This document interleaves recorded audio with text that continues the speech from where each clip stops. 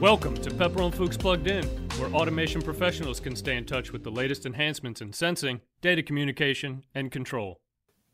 Hello, and welcome everybody to today's episode of Pepperl & Fuchs Plugged In. Today I have Theo Woodson here. He's a product manager for cables and cord sets at P&F. Hello, Theo. How are you? Hi, Helga. I'm doing great. How are you? Very good. Theo, today you have we went through this a little bit ahead of the interview, but an awesome list of things regarding cables, specifically terms that are common or maybe not so common that have to do with connectors.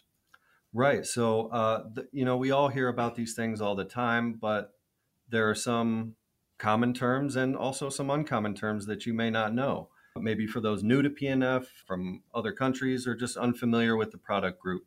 We'll basically go over some glossary terms to make you more knowledgeable about cord sets. And the list that you had shown me earlier is great for engineers out in the field. I mean, after all, that's what we're doing. We're trying to educate the engineers so they make better decisions. And if they don't remember, at least they can come to us and we'll give them the right answers. Right. It's all about making people more knowledgeable. So first, we'll basically examine the anatomy of a cord from front to back, and in between and at the end, go over some other phrases and words that might stand out. That's an excellent idea. So let's start at the working end.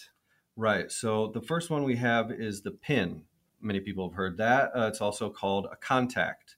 So those are effectively the metal rods and cavities that connect the electricity between devices. And incidentally, I may add, in our products, they are gold-coated. Yeah, that's right. For very good reasons. Is an excellent conductor of electricity. And protection with regards to the environment. Yes, and corrosion as well. Yeah. So the next component on the cord is the contact carrier. The contact carrier is sometimes also called a plug and socket, or maybe a head, or even a connector. And so the contact carrier is the plastic housing that holds the pins in place. It allows for the connection to be made and keeps everything right where it's supposed to be so the connection is secure. Now, there's something pretty interesting about particularly our M12 connectors. When you look into the connector and you kind of look past the pins, you see a strange shape of that contact carrier. Talk about that. Right. So there's a little recessed geometry that has a very specific design and purpose.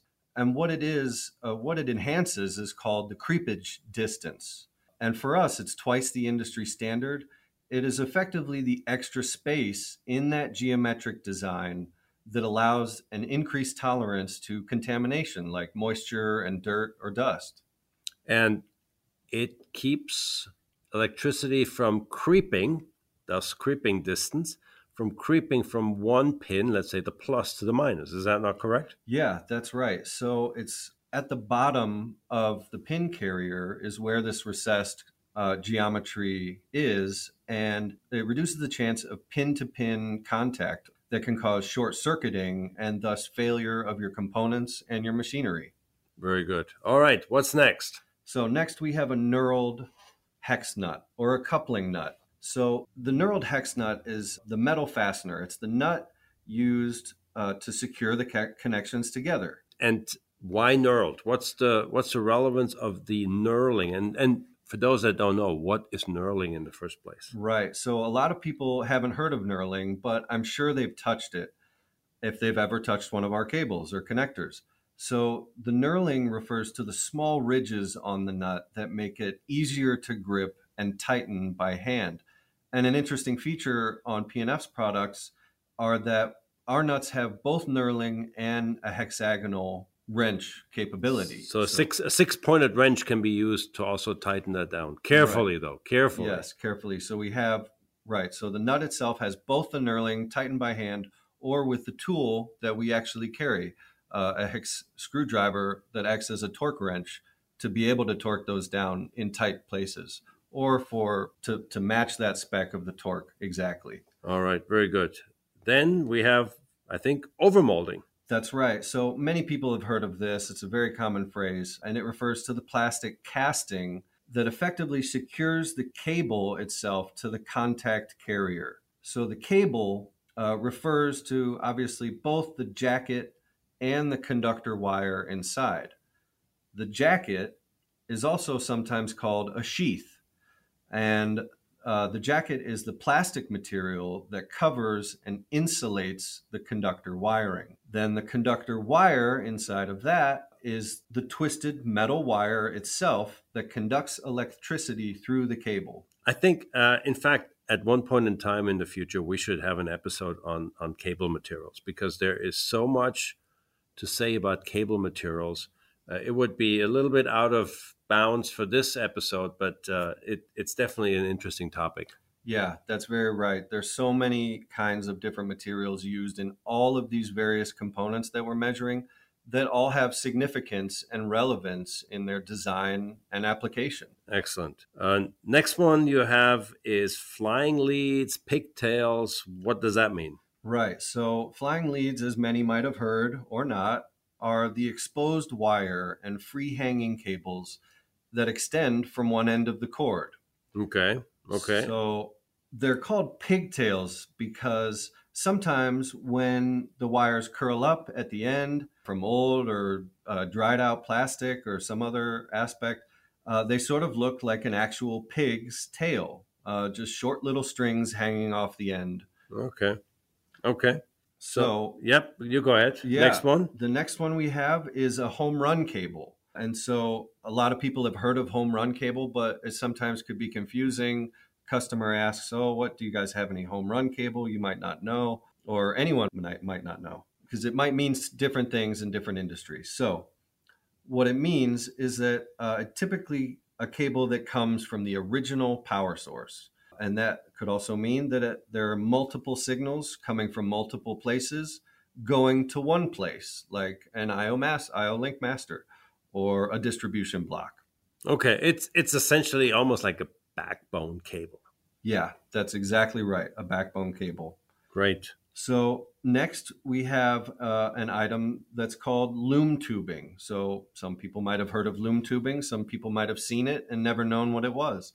So loom tubing is flexible, convoluted protection and organization for cables in all kinds of different applications.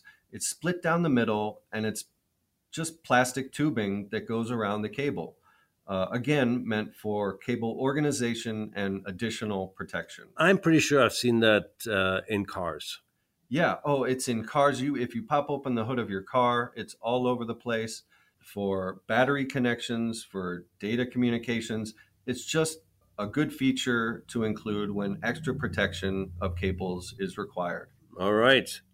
Halogen free, that's a big one. And that's really important to understand what halogen free means, because there's some rather nasty halogens. Yeah, that's right. So a jacket material labeled as halogen free doesn't use hazardous and toxic chemicals such as chlorine, fluorine, bromine, iodine, or astatine, which are all halogens, in the cable insulation or jacket material. And it won't release the associated toxic chemicals when a cable might be exposed to fire or flames. Yeah, and I think particularly our listeners know this, when you get chlorine and hydrogen together, something rather nasty happens. That's hydrogen chloride, which is an acid, a very strong acid, and you do not want to breathe that one in. Right. That's very right. There's some serious health and environmental hazards that are associated with the use of halogens. They're burning, or when vapors are mixed or leached into water or other materials. These halogen-free cables are required for certain applications that need additional flame protection due to the flame retardants of halogens used. So PVC contains a halogen. You can tell a halogen is inside a material based on the name. The chlorine, fluorine, bromine, PVC is polyvinyl chloride. So these materials sometimes need to have halogens, but It's very important to know that there are certain applications that do require cables and other materials, other components to be made of halogen-free materials. Yep. Good. Now we come a little bit to another mechanical aspect of a cable or a connector. Yeah, that's right. So there's a feature on our contact carrier called the mechanical detent. So it's effectively a catch at the end of the contact carrier of a connector that prevents motion until it's released. It effectively holds the cable in position and prevents vibration. It's a tiny little flange at the very end of the contact carrier. Okay. So moving on to another uncommon term that most people might not know is what's called an FKM plastic. And so an FKM plastic is a fluoroelastomer-based polymer, also sometimes called fluorine rubber, that is very good for high temperature use. It's got great resistance to fluids, as well as chemicals, oils, alcohols, and it's the material we use in our captive seal. And the captive seal is in fact an O-ring, right, inside of the connector. That's right. So our captive seal and O-ring are sometimes commonly interchangeable. However, they do have some differences depending on who you're talking to. But to start, captive seal is typically an elastomer-based O-ring style protection for cylindrical housings. It's commonly embedded, recessed, or otherwise built into the part, where the cross-section remains the same under high pressure. So a captive seal O-ring under pressure will not change its cross-section. It's very resistant to that pressure. This provides long-lasting resistance to foreign substances with minimal warping, which is why we use that fluoroelastomer, which has other good properties, in our captive seals. Mm-hmm. Mm-hmm. Let's get back to the pins for a second before we close this up. Pins are, in our case at least, and most commonly, fortunately, they're crimped to the cables, to the copper of the cable. Why is that done? Yeah, that's right. Well, in order to make the connection easier to accomplish, you have to secure the pin to the metal wire. So in our case, we use what's called gas-tight crimp connectors. And the crimping of the pin to the conductors is done in two places. And when you do it in those two places, it allows for that gas-tight connection. And why is it important that this connection is gas-tight? So the gas-tight connection helps prevent from ingress of foreign substances, and it also helps specifically with corrosion prevention. So what you're talking about is actually corrosion of the cable from the inside out, a place where you would never see it until it's too late. Right. And so what the gas-tight crimp connectors allow is for no gas to get inside, effectively, just like you said, get inside of the cable and rot it from the inside out. Yeah, very important. Okay, and last topic? So we have what's called in our connectors an integrated fixed stop. So what this does, it prevents compression of the O-ring and over-tightening of the nut.